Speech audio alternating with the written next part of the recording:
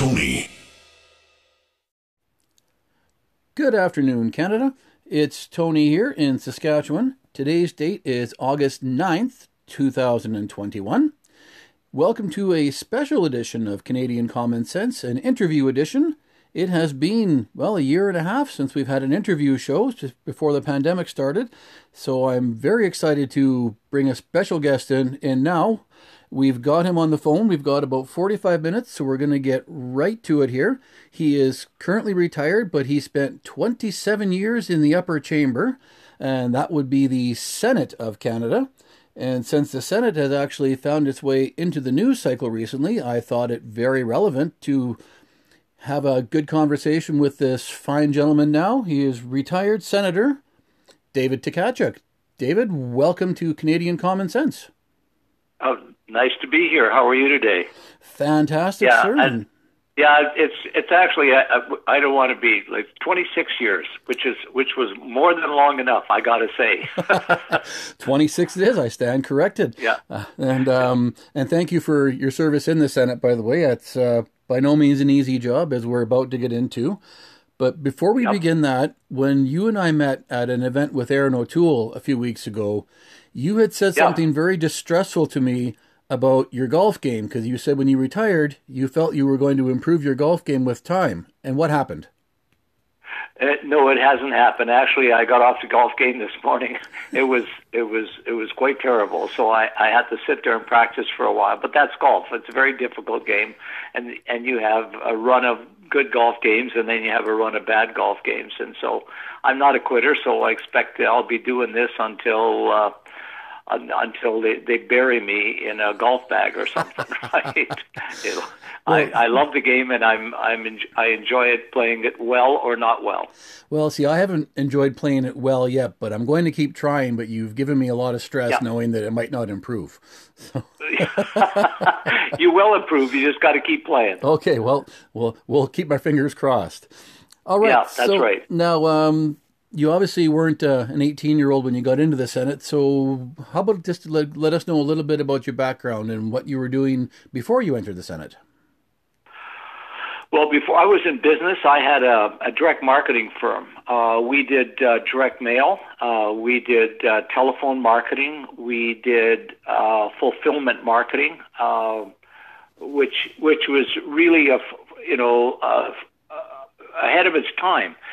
We were doing fulfillment before fulfillment was considered a good part of direct marketing, and now, Amazon. Everybody gets packages. Everybody is buying stuff online. Well, all those orders have to be fulfilled by someone, and it's usually direct marketing firms who package the material and then mail it to, and they specialize at that, and they mail it to the purchaser. So I started my fulfillment business with the Saskatchewan Roughriders, and I noticed that after their first lottery, they had a difficult time with keeping their office in order, selling tickets while they were also selling lottery tickets.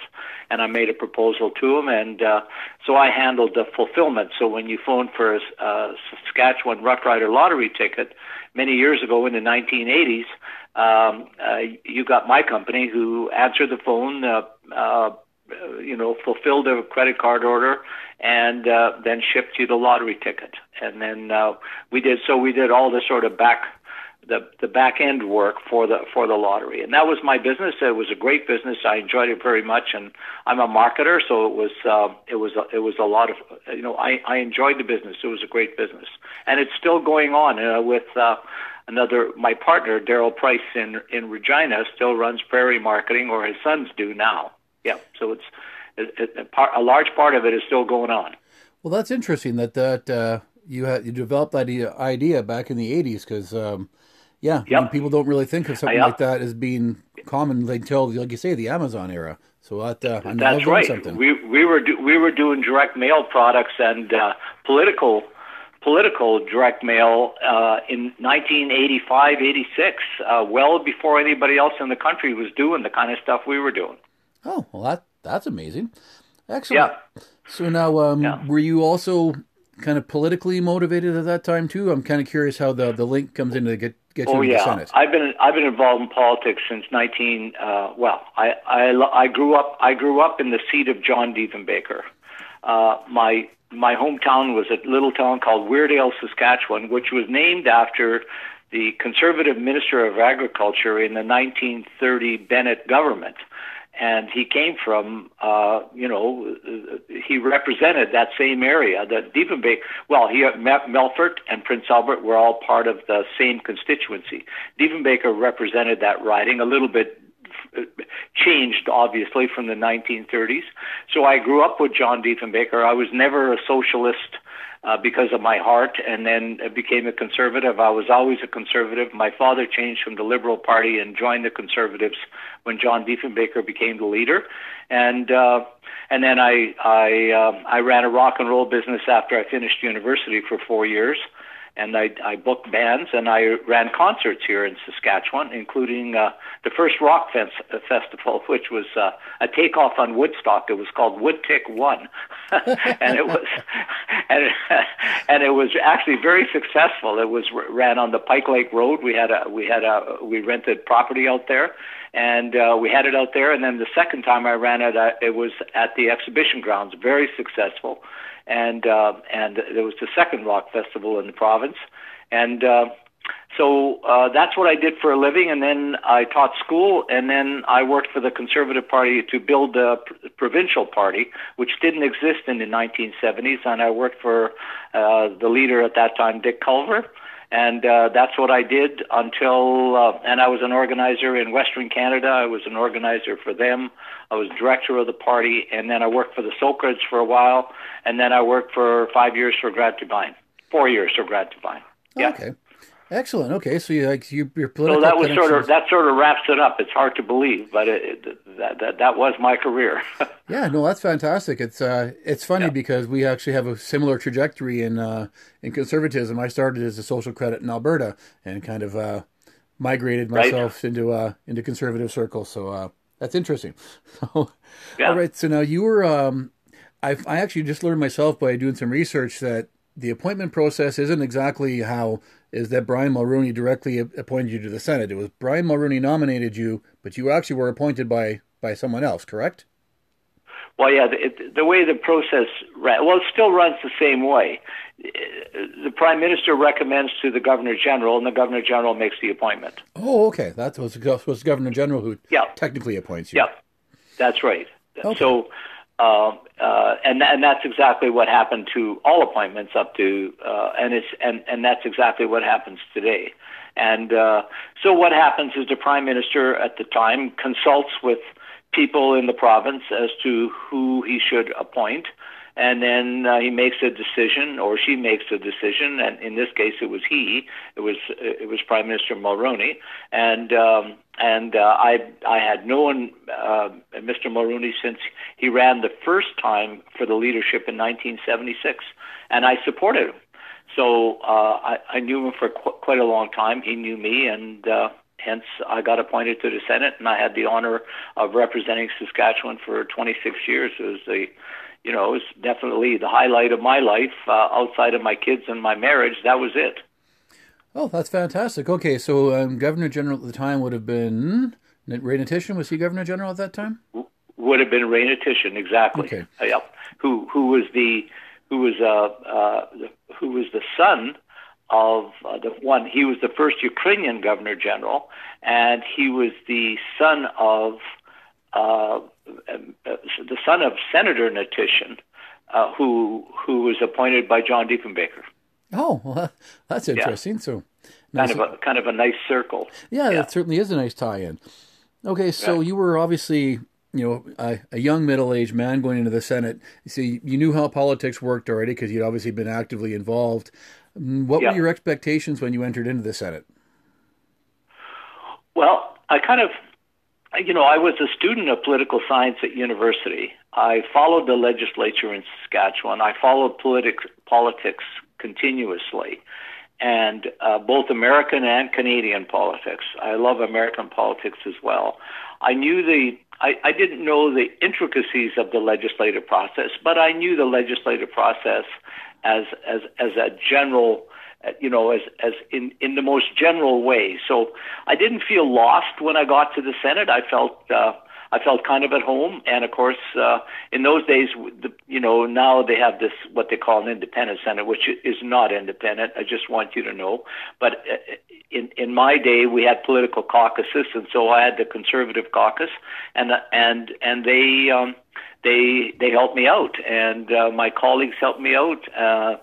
And I learned the process, and learned to keep my mouth shut reasonably well, and to just learn as much as I could, and participate in committees, which I did. And it was a rewarding experience, and I never felt that I wasn't prepared. Oh, excellent. And I'm glad you mentioned that you also are interested in American politics. I am as well, and actually 20% of our listener base is from the United States, so it's I'm glad that there's some reciprocal interest from their side of the border. So. Yeah, exactly. Well, America is important to Canada. Without America, there is no Canada. If only Canadians would realize that if the United States wasn't United States, Putin would be marching across the North Pole into Canada, and we'd be done like dinner. And we owe our sovereignty to the Americans, actually, I believe, and because their strength keeps the bad guys away. And there are plenty of bad guys in this world who want to hurt people, and there are plenty of bad guys who want to take territory, of which Russia is one. And and of course the USSR at one time. And we've always had treaties with the Americans to keep ourselves protected. And the reason the United States wants to keep us protected is because we're a line of defense for them. And they don't want to see the Russians walk across the North Pole, because then they're next door. Yeah, absolutely right. So I love the Americans. I love the Americans. I always have. I think they're a magnificent country. I think they're going through some terrible, terrible nightmare problems now, but I always believed they were important to Canada, and from the time I was in high school, frankly, so I've kept up to them. I studied American politics and American history in university as well. Oh, excellent. Yeah, I agree with you that the United States is vitally important to Canada. And I mean, when I first started in the trucking business, I was all over the United States, and I've really grown fond of that country. I love Americans. They're very warm and open people. So, you'll never hear me complain about our neighbors to the south. My grandson's American too, so now I have blood ties. Oh, there you go. So, well, he's a dual citizen, because my daughter married an American, and they have a 16-year-old son. Oh, excellent. Okay, great. Yeah. And well, hopefully we'll get a chance to talk about your visit at least a little bit at the end of the show. So I do want to jump into the Senate itself, into the nuts and bolts. So people in Canada don't know a lot about the Senate, other than we hear that that's where the connected go to die, but it's more than just the quote unquote sober second thought. So what does the Senate actually do for a living? Well, the Senate goes back historically a long way, and if you don't mind, since we have the time, just so that the people who are listening get a little perspective. Absolutely. The Senate itself is there, and is probably, I think, without the Senate, we may not have had a Canadian Federation. That would be my guess. First of all, when Macdonald and others were discussing the Canadian Federation, the maritime provinces had a big problem, and their problem was the population of Ontario, Upper and Lower Canada at that time was large, and therefore they felt threatened by representative government. They thought that they would be overwhelmed by that population, and they were probably right. They probably would have been overwhelmed. The Quebec also feared Ontario and the Maritimes, because they were Catholic, for one thing, was very important to them, and they were French, very important to them. And they thought they would lose their sovereignty. Macdonald, who understood politics and also understood the American system. A lot of people believe that the Senate was, a result of the House of Lords, and I think it partly was, they saw that as a place for, legislation to, as McDonald's used to say, to just sort of stew a while people were thinking about it. But he also knew the American system, which at that time, the states were worried about it. Each separate state was worried about it when they put their country together, and they had 2 senators per state.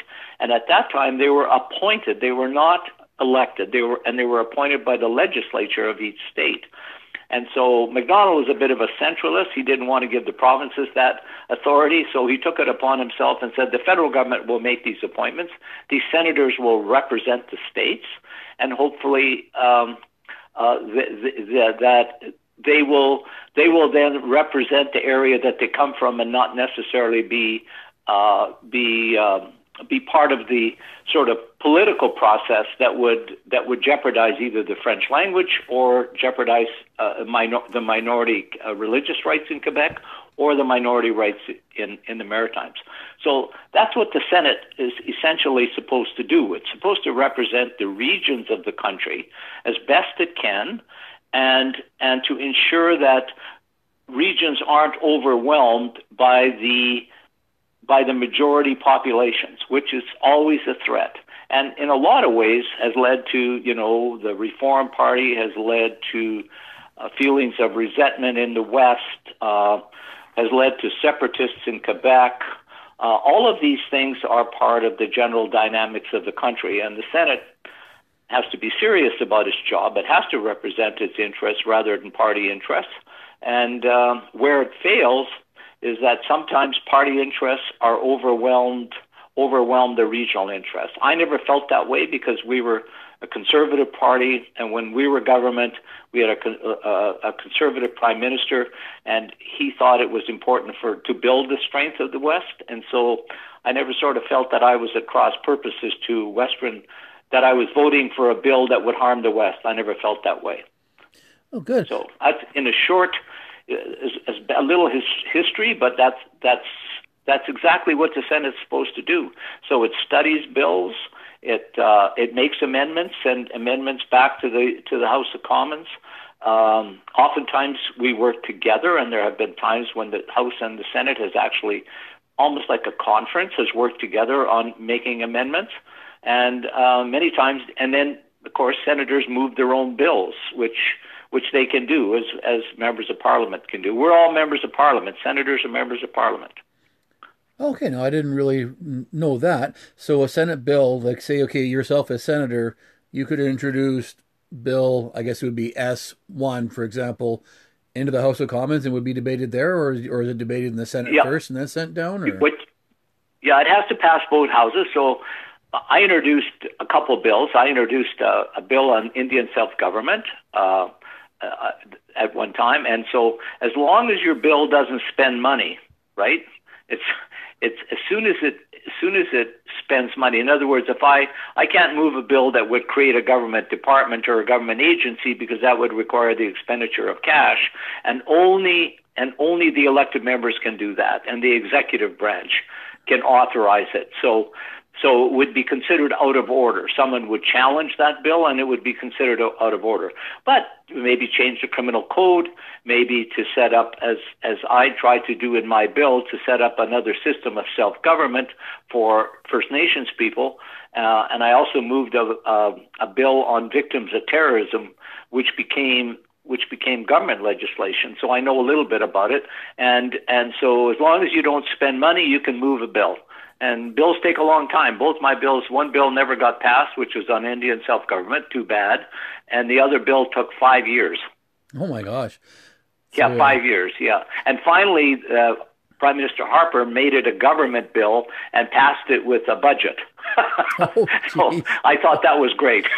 Yeah, well, at least it finally got through. So yeah, well, but it got done. It got done, and both he wanted it and I wanted it, and the Conservative Party wanted it. So that's the way they decided to do it. Okay. Now, since you mentioned Conservative Party and your relationships with Mr. Mulroney, Mr. Harper, etc., I'll just jump into this question because, up until Justin Trudeau took over, there was a Liberal caucus, there was a Conservative caucus in the Senate. Does the Conservative caucus, for example, vote according to the leader of the Conservative Party in the House of Commons, or do you have some autonomy on your own? We have autonomy, and a lot of times senators have voted against their own government, okay. right? And conservative senators, I never have, but don't forget, I was only a member of the government during the Harper years. So the rest of the time I was in opposition. But there were times when the liberals voted against their own government, and of course the Liberals were in the majority of the time that I was in the Senate. So yes, it happens. Sometimes what will happen, if the majority is large enough, and it happened in our caucus on a number of occasions, when we knew we had the votes for a bill and some people were really opposed to him, we didn't. There was no pressure put on him. Mr. Harper was very careful about it. Mr. Harper, I don't remember. I never got a call from Mr. Harper telling me how I had to vote, and I don't think anybody else did actually. If there was ever a prime minister who was falsely accused of doing it and never did it, it was him. Well, and he was falsely accused of a lot of things that I don't believe he was guilty of. Exactly. Yeah, it was him. Now, Chrétien is a whole different story. I mean, the chief of staff to Prime Minister Chrétien used to sit upstairs in the gallery and watch his caucus, watch what was going on. And boy, you didn't cross him. You did not cross him. And there are a lot of speeches in the Senate who verify exactly what I said, that this happened to them. And it's the pot kettle calling the kettle black often. And in this particular case, Harper was often accused of things that he was never ever. I don't remember him. I don't know of anybody that he called. There was pressure put on by our own leader from time to time in the Senate, but that was her job. Her job was to make sure that government bills got passed. That was her job, and her only job, really, and to hold us together as best she could. No, that's fair enough. No, on our show, I have often referred to Stephen Harper as Canada's greatest living prime minister. So that'll tell you my opinion of Mr. Harper. So another person who served with Stephen Harper is Jay Hill. Now, he was an MP for a lot of years. He's currently the leader of the Maverick Party. And yes, I know Mr. Hill. Yeah. Okay, so you're not going to like what I'm about to read from Mr. Hill. He did an interview with Political last month in July of 21. And I just want to get your reaction to this. It's a bit of a long one. He said, quote, "Our current Senate is a farce. I would question what good the Senate does. One of the primary functions is to provide a sober second look at legislation, but it does no good if you don't have the credibility of being elected or accountable. As people know, senators are appointed until age 75 and they operate in a vacuum where they aren't accountable to anybody and they don't look out for the less populated regions of the country, like Alberta, for example." How do you respond to Mr. Hill? Well, I think he's right. I think he's right. The Senate now, especially the Senate now, when I was in the Senate before Trudeau, we're part of the National Caucus. As a Senate, we're part of the National Caucus. We're expected to go along with the National Caucus. We're not expected to not represent what our party wants and our party argues for. And that's been taken away by Trudeau. These independent senators, or he calls them independent, but they're all a bunch of left-wingers. Every one of them. There may be one or two that be moderately conservative. That's it. And they don't represent anybody. Once they get in there, they're supposed to represent their province, but they don't go to National Caucus. They don't know what the National Party is talking about. They don't know what the elected members are doing. They have no idea because they don't go there. So they only are instructed to do by the Prime Minister's office, and they have a small cabal that's called the Government Party, and they don't even call themselves. They're just government members. That's the leader and the whip and the deputy leader, and they handle all the legislation, and they make sure that the other left-wingers, do what they're supposed to do, which is pass liberal legislation. I think Mr. Hill is right, and people should know what's going on in the Senate today, and it ain't a pretty picture as far as I'm concerned. Yeah, well, I was actually going to ask you too about the independent senators idea, which we all know is a farce because if you look at the latest crop, and I hat tip your former colleague Denise Batters, she shared on social media how of the current or the last 8 senators that Trudeau has appointed since June, 5 were big donors to the Liberal Party of Canada. One was a union activist who ran anti-CPC ads in the 2019 election. One was connected to the Trudeau Foundation. 2 of them were former Liberal candidates federally who failed. So I have a really hard time believing that any of this crop is, quote, independent. So it's almost like saying independent in name only. None of them are independent. None of them are independent. That's, first of all, independent doesn't mean anything. The fact that you don't belong to a political party doesn't make you independent at all. All it does is says you don't belong to a political party. But if you're ideologically a left-winger, well, you're going to be very comfortable with Prime Minister Trudeau, and that's who he's appointing. He's not appointing any conservatives. He's not trying to find a balance in the Senate. He's not trying to develop a real independent Senate. He has no interest in that. That's all a farce. And CBC, CTV, Globe and Mail, even the National Post, they should be exposing this stuff, and they're not. It's very, very upsetting, and they're creatures of the Liberal government. CBC, CTV, they're all creatures. As far as I'm concerned, they're all creatures of the Liberal government. Oh, I don't disagree with you on that. Now, one thing I do have a question, though, about the independent senators, and since you were there to see some of these quasi-caucuses form, isn't there a certain research funding model that each caucus needs? So isn't there a certain group of numbers or a certain number that each caucus has to have in order to get research funding? Well, yeah, they have to have 9 members, right? So each senator gets so much money in his own budget. And I'm not sure if I don't know what's happened since I left. I don't know what's happened in this parliament. All I know is that all these groups that are forming, they all get a certain amount of money for research, and so and they're working hard at having recognized groups, and they may have done that already. And then each leader and deputy leader and whip will all get extra salaries. Now, I don't know how many groups there are now. There's got to be half a dozen in there. But none of them are recognized political parties. Like you should be affiliated with a recognized political party that's recognized by Elections Canada. None of them are, except the Conservative Party.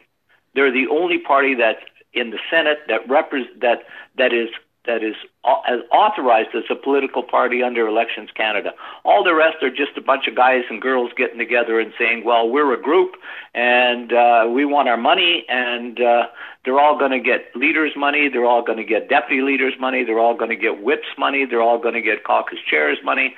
It's a sham. It's a sham. And it's a terrible, terrible thing.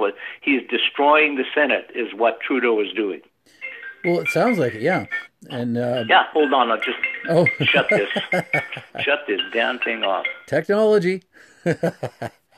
So okay, sorry about that. No problem at all. So I guess that would be why Ms. Batters again had published that the Senate is becoming grotesquely more expensive, and I guess this is exactly why. That's exactly why. That is exactly why. Okay, so that is exactly why. So we know that at least there will never be an NDP senator, because the NDP, of course, wishes to abolish the Senate. But from what you're saying, it almost sounds like Mr. Trudeau is attempting to achieve that goal for them. Yeah, there's a lot of NDP. I'm sure there are a lot of people who vote. I shouldn't say a lot. There is people in the Senate who vote NDP. They don't belong to an NDP caucus because the NDP won't accept them because they want to abolish the Senate. Right. But a lot of people are going to get even, if they knew what was going on, they'd even be more frustrated about what's going on in the Senate. Well, that's scary. Well, yeah, it is. Like, I think I think when you eradicate the party system in the legislative process, you eradicate a fundamental part of our democratic institution. The Senate needs to be political. That's why it's there. It's to be a political group that represents the regions. And so, and they're divided by, they should be divided by the same kind of parties that exist in the House of Commons, or at least parties that are listed under Elections Canada. So right now, none of that exists. And so it's going to get worse and worse, and that's why we have to defeat the Liberals in the next election. That's what has to happen. Liberals have to be gone for the Senate to regain its feet and regain its stature. Well, I agree wholeheartedly with the Liberals have to be gone. Now, my co-host Lewis and I both are big fans of a Triple E Senate. What are your thoughts on that? Well, I don't have any. I was never sure about a Triple E Senate. I was never sure even about an elected Senate. I supported Mr. Harper. He was my leader, and I argued for an elected Senate that would be elected by each province, and whether this and that the provinces would run the election and they would elect their representatives. I kind of agree with that. The House of Commons doesn't want it, though. The House of Commons will never accept that. And I don't think that you'd be able to get a constitutional amendment to do that. Should we try? Well, I think it's worth the experiment if we do it right. But otherwise, to me, let sleeping dogs lie. And so I would have liked. I want the Senate to at least return to the institution that it used to be, which is a political institution. That represents political parties in Canada and political ideas in Canada, and not an independent Senate made up of a bunch of people getting together in small groups, serving their own self-interest. Okay, fair enough. Now, in the United States, you had mentioned that they at one time appointed senators down there until suddenly the states just began electing senators, and then just based on precedent, it kind of became a going concern. Do you think that could happen here? Well, there's nothing wrong with, look, the provinces could appoint senators, and actually that's sort of what Mulroney had in mind with the Meech Lake Accord. That each province would elect its own senators, and those senators would be appointed by the Prime Minister. Well, I think that's a really, I think that's the way we should try and reform the Senate. If we want to have an elected Senate, that's the way to go. And it's easy for me to say I was an appointed senator all those years, but I did support an elected Senate. I did work on Senate reform. I served on the Committee on Senate Reform. But I think the way the Senate is going now, man, oh man, it's going to be a very, very difficult task. These people are in there for a long time. They are, yeah. And so would it indeed, it would take a constitutional change in order to, formally put in elected senators? Is that what you're saying? Yes, I think you should do that. Okay. And yeah, I'm all for it. And it really bothers me as a Canadian, especially as a Western Canadian. I mean, I've born and raised in the prairies, and it bothers me that the Maritimes, with a combined population of a little over 2 million people, have more senators than we have on all of the prairies. And I just think there needs to be some way to address that inequity. But again, I bet you we have to open the Constitution for that, don't we? Yes. Yeah. Yes, we would. And I don't think that people would buy it. First of all, the Senate isn't supposed to be representative government. The representative government should be the elected members of Parliament that in the House of Commons. The Senate should be represented regionally, and it should be equal for each region for it to be effective. Quebec will never buy a situation where there's more senators in Western Canada than there but because of their population, they're not going to buy that. What they want to see is I've always said the prairies is a separate region. Therefore, I think BC should get 6 senators because British Columbia is different than the prairies and has separate interests in the prairies. And I think there should have been 24 senators in the prairies. I actually spoke about that in the Senate, and 6 in British Columbia, and then leave the 24 in the Maritimes, and the 24 in Quebec, 24 in Ontario, and the 3 upstairs. And because we do have 4 separate regions, and that's sort of the same idea as Newfoundland with the Maritimes. See, the Maritimes got 24 senators. That's 3 provinces: New Brunswick, Nova Scotia, PEI, and then there's 6 in Newfoundland. Well, we could do 24 in the prairies, and also have, whether it's 10 or whether it's 6. But we should have there should be senators representing the region of British Columbia. Yeah, I agree Maybe with that. 24. And, but Quebec won't go for 24. They lose their mind. True, yeah. But I like the way you think, though. And actually, my co-host, Lewis, lives in British Columbia, so he would actually be quite happy to hear you say that, too. That's To me, that would actually be a very effective representation. So I like all of that. I like the idea of having, because that would, to me, would be as close enough to an equal Senate to appease, I think, a lot of voters in Western Canada for sure. So. For sure. And I organized in British Columbia. It's not that I don't know British Columbia. So, I was an organizer for the Socreds. I worked all the Columbia River country, Prince George in the 80s. I did all of those things. And so, I can say as a conservative, I knocked doors all the way from Victoria all the way to Charlottetown, right? And actually, I knocked doors for a leadership. I worked for a guy who ran for leader in Newfoundland once. So, so I actually have worked almost every province in Canada except Quebec. Oh, that's fantastic. So, yeah. All right, so I want to move on to a fun fact I had pointed out before I even met you, and that was that the Senate has not rejected a piece of government legislation for 25 years, and it turns out you were part of that Senate that rejected government legislation. What can you tell me about that? And I worked hard to reject it, too. Excellent. I worked hard to reject it, yeah. Okay, and what legislation was that, and when was that? It was, I'll tell you, it was Senator Sparrow from Saskatchewan, and I became friends in the Senate. And Senator Sparrow was the guy who voted with us. He was the only Liberal who voted with us. And what happened is that in the 1993 election, the Liberals ran a great big campaign saying that the Tories were corrupted by the Toronto airport. Remember the Toronto airport scandal, and handed a contract to the former president of the Conservative Party to build Terminal 3. Well, along with the Bronfmans, they were going to build Terminal 3. And, I can't even remember the name of the president. Gall darn, I'd really feel bad about that. And so the president of the Conservative Party that they were accusing of this.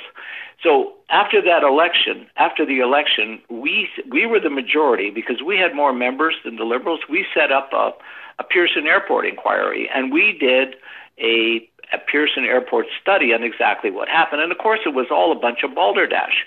There was never any connection between. And all the bureaucrats agreed. It wasn't just politicals who agreed. The bureaucrats all said this was a fair process and that there was never any interference by Brian Mulroney or anybody from the cabinet in handing the contract to the people who got the contract. So when after that happened, what the Liberal government did is they made a move, and what they did is they passed legislation to cancel the contract. Even though it was a legitimate contract, they moved legislation to cancel the contract, but they had one little thing in there that was interesting. It prevented the people who were affected by the cancellation from suing the federal government. In other words, they took away their rights to a fair and just trial. They took away their rights. They took away their civil rights in that legislation. And we said, well, look at, I know that we got defeated and we only got 2 members, conservative members, but we can't let this go by. This is why the Senate exists, to protect the right of people to go to court and get justice. That's the essence of Canada, that everyone has a right to do that. Whether you like the person or not, they have a right to do that. And so we took it upon ourselves to oppose this legislation with as much fury and as much political skill as we could. We dragged the thing out. I thought we did a really great job. We created a lot of doubt in the Liberal caucus. Some Liberal members decided not to participate in the vote. They didn't show up for the vote. And Senator Sparrow, to his credit, and I had a lot to do with convincing him of that, because we worked together on this. And Senator Sparrow voted with the Conservatives, and it ended up as a tie. And a tie is a loss, and the bill got defeated. That was it. That was a big deal. And then the Prime Minister hated it, and the Liberal caucus was not friendly to Senator Sparrow for a long time after that. But Senator Sparrow did the right thing. That's what he did. He did the right thing. Oh, that's and excellent. that was the last time that it happened, right? It was, yeah, and that's why I thought it actually kind of bothers me that it's been 25 years since the Senate has turned down government legislation, because that just adds credibility to people's accusation that the Senate is just effectively a rubber stamp. Now, Pamela Wallin, to her credit, when Bill C-10 hit the Senate, came right out and said in a tweet that we are not the rubber stamp for the government, and they can't just drop legislation on our lap right at the end of a parliamentary session. And thank God for her, because C-10 now is going to die on the order paper when this federal election gets called. Yes. And, well, C-16, which was legislation that, if you remember, Jordan Peterson made his name with C-16. Oh, yes. Which basically made criminals out of people for what they said, not which is when governments start doing that, you're taking away freedom of speech. It had nothing to do with LGBTQ rights. What it had to do with was saying that a person had to refer to a person in a certain way. In other words, you were forced to do it. And I mean, that's unbelievable that they would do that in a bill. I mean, I oppose that bill. Many people oppose that bill, and that bill, that's a bill that should have been defeated because it affected the right of free speech, and we're there to protect those kind of rights. If we don't protect those rights, why are we there? Why do we even exist as a Senate? We shouldn't exist if we don't protect those rights. If we don't protect freedom of speech, we don't protect constitutional rights, we should not even be there. We should not exist. Yeah, I mean, and you're right. Jordan Peterson just spoke up and said, no, I will not be compelled to utilize these pronouns and whatnot. And good for him. I'm a big fan. And it's not that he had anything. He couldn't care less what a person was. Right. Right. But he believed he shouldn't be forced to say something that he did not agree with. Right. Exactly. So, I mean that's just the way it is. So I think that so I think it was a horrible thing that bill got passed, and freedom of speech was basically dismissed. Jordan Peterson was vilified for a while, but it made him famous because he stood up for something that was really, really important. Yeah. I really like Jordan Peterson. Yeah, I couldn't agree more. So we're getting close to our time here. So I do want to ask you, you've already kind of alluded to it in our prior conversation. Try and give us some good news. Where do you see the future of the Senate? What do I see the future of the Senate? Yeah. I see the future of the Senate as in a positive way with a conservative government. I see the demise of the Senate with a re-election of a Liberal government. Well, and by demise, I mean ineffective and irrelevant. Not that they won't exist. They'll all be carrying their pay packages and their pensions, but they will be irrelevant and ineffective. They have no connection to any political party in the province, in the country, let alone the province. They have no connection to anybody. So how can they be an effective governing force? Impossible. Yeah, I think impossible. People don't. The thing is, they don't. People don't think about how important political parties are to the process. If there are no political parties, there is no democracy. Democracy does not exist. You have to have political parties and a system in a civil society that understands that political parties are necessary and that political parties operate in a democratic way. And you take that away and you vilify political parties like the media does all the time, as if not belonging to a political party means you're a better politician than belonging. No, you're not. You're only representing yourself. When you belong to a political party, you become a part of a team that represents ideas that are important to the country. And you can go ahead by yourself and do whatever you want and run around the place and call yourself whatever, but you won't be effective unless you join with people of like mind that will help you out, and therefore they will represent the people in the country who believe in the same thing. Yep. It just makes me crazy when people vilify for political parties, when political parties, all our democratic institutions wouldn't exist without political parties. Yep, I could not agree more. Now, so our exit question here goes to our phone call we had just yesterday to set this interview up. I'd done a rant on the podcast on Saturday saying that Canada is the most overgoverned country on earth. And then you told me about all the COVID loops you had to jump through to get home, and it really helped make my point. So would you mind just indulging our audience for a minute or two about your trip home? You really want me to go through all that? I do. So what happens is we're going to the States to see my daughter and her family. So we're going to Green Bay. So Sharon and I, we take a COVID test here in Canada to go to the States. And the United States, they recognize a number of COVID tests, including one that you get the results in about 15, 20 minutes.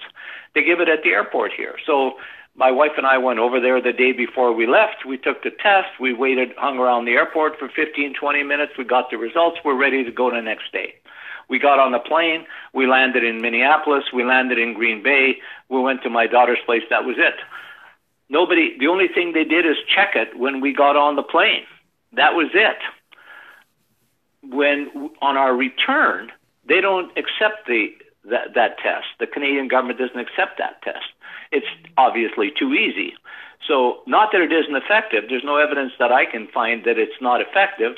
It just seems that they don't want to do that. So you have to take a test that's, 72 hours or 3 days. And that's really not clear about whether it's 72 hours or 3 days. It's kind of like a bit crazy because if your plane's late and you run an hour late on the COVID test, does that make it, irrelevant? So we went to a clinic because we were leaving on Tuesday. We went to a clinic in Green Bay. We got our test at 11:45 because they closed at 12 o'clock. We got the results Monday. Then we went to Walgreens. We took another test in case the 72 rule applied because our plane left at 1 o'clock, which would meant we'd be awful close to 73 hours. So we took another test in case we got thrown off that plane, which would be good then for the Wednesday. So now we're at 3 tests that we've done. We get on the plane. I filled out the Canada Arrive Canada app. I uploaded our vaccination, both from my wife and myself. Uploaded our vaccinations. Uploaded the results of the tests. Filled out the passport, the driver's license. My good God, did they want stuff? So they got all the stuff on that app, and then we got on the plane in Green Bay, no problem. Went to Minneapolis. Had to go through that same process. Like we had to, show them everything. And I said, well, we already did this once. Yeah, we got to do it again. So fine, we did that. But it wasn't a big deal. Then we get on the plane, fly to Calgary, go through customs, no big deal. And then we're stopped. And you know why we're stopped? We're stopped to fill out a form that took all the same information that we put on the Arrive Canada app. Because the government of Alberta was administrating something that the federal government required, which was, guess what, another COVID test. So we had done one before we left on the Tuesday. So so when we left Wednesday, so we had done one on Tuesday. We took one on Saturday. We took one on Sunday, and then by God, on Tuesday when we landed in Canada, we had to do another COVID test, and we're fully vaccinated. And then we had to fill out the form. It took us an hour and 15 minutes from when we got through security to when they let us go. It was unbelievable that you think that governments would talk to each other. Like they don't even recognize the same tests. It's incredible that it's and there's 70% of the business of Canada and the United States. I mean, they're our biggest customers, and actually we're one of their biggest customers. If they don't realize it, but we are. Canada buys a lot of stuff from Americans. Oh, yeah. So there's trucks going by all the time. We're the biggest trading partners in the world, and to think that this is going on our planes and our passengers for Canadians who are fully vaccinated. We have to take those tests in the States, and then as soon as we land, we got to take them again. Yeah, unbelievable. It is, and fill out all those papers. In other words, what the hell? Why don't you just take the Arrive Canada app and download the stuff there, and then it's all there. That's why you have it on it. That's why you have computers, so you can do stuff like that. But obviously, that didn't work out that well. So it was not a good experience coming home. It was no problem going there. It's easier to get out than it is to come in.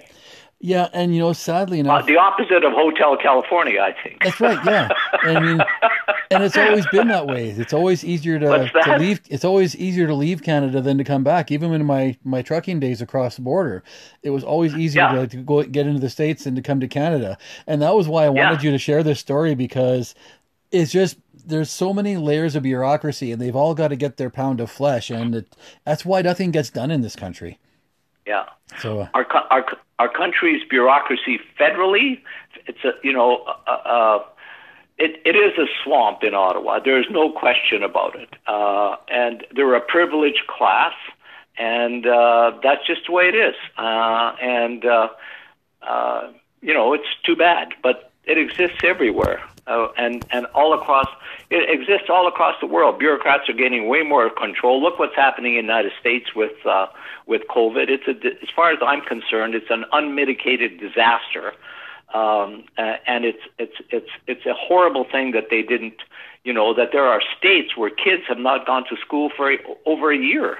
Like I don't know why people don't rise up and demand that the schools open. That's one thing we learned. Americans learned for sure, is that they don't control the schools. The parents no longer control the schools, and that's a horrible thing. When my wife taught school, any parent who wanted to watch her teach a class was invited. That's the way it used to be.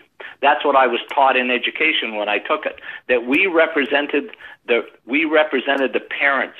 We didn't represent ourselves. We represented the interests of the parents and passing on the culture and knowledge to their children. That's what we were taught in the Department of Education. I doubt that exists at any university in North America today. No, we've definitely come a long way in the wrong direction, haven't we? Yeah, in a total wrong direction. And given power to teachers to decide what should be taught to their children is beyond comprehension. That's parents. That's a parental right that's being taken away. That's what's going on. That's what's going on in the States, and I guarantee you it's going on here too. Yep, absolutely. So looks like we got our time, Mr. Tkachuk. I kept you a little longer than I had planned, and I thank you so much for the conversation. I've had a great time with this, and great. I've learned a lot. Hopefully our listeners have as well. And thank you so much for the conversation. Thank you so much for your time, and I hope we'll talk again. That was fun. Love to do it again. All right. Thank you, sir. Okay. Take care. Okay. Bye-bye. Thank you. Bye. And that was former Senator David Tkachuk. And I hope you got as much out of that as I did, Canada. And we will talk to you again soon.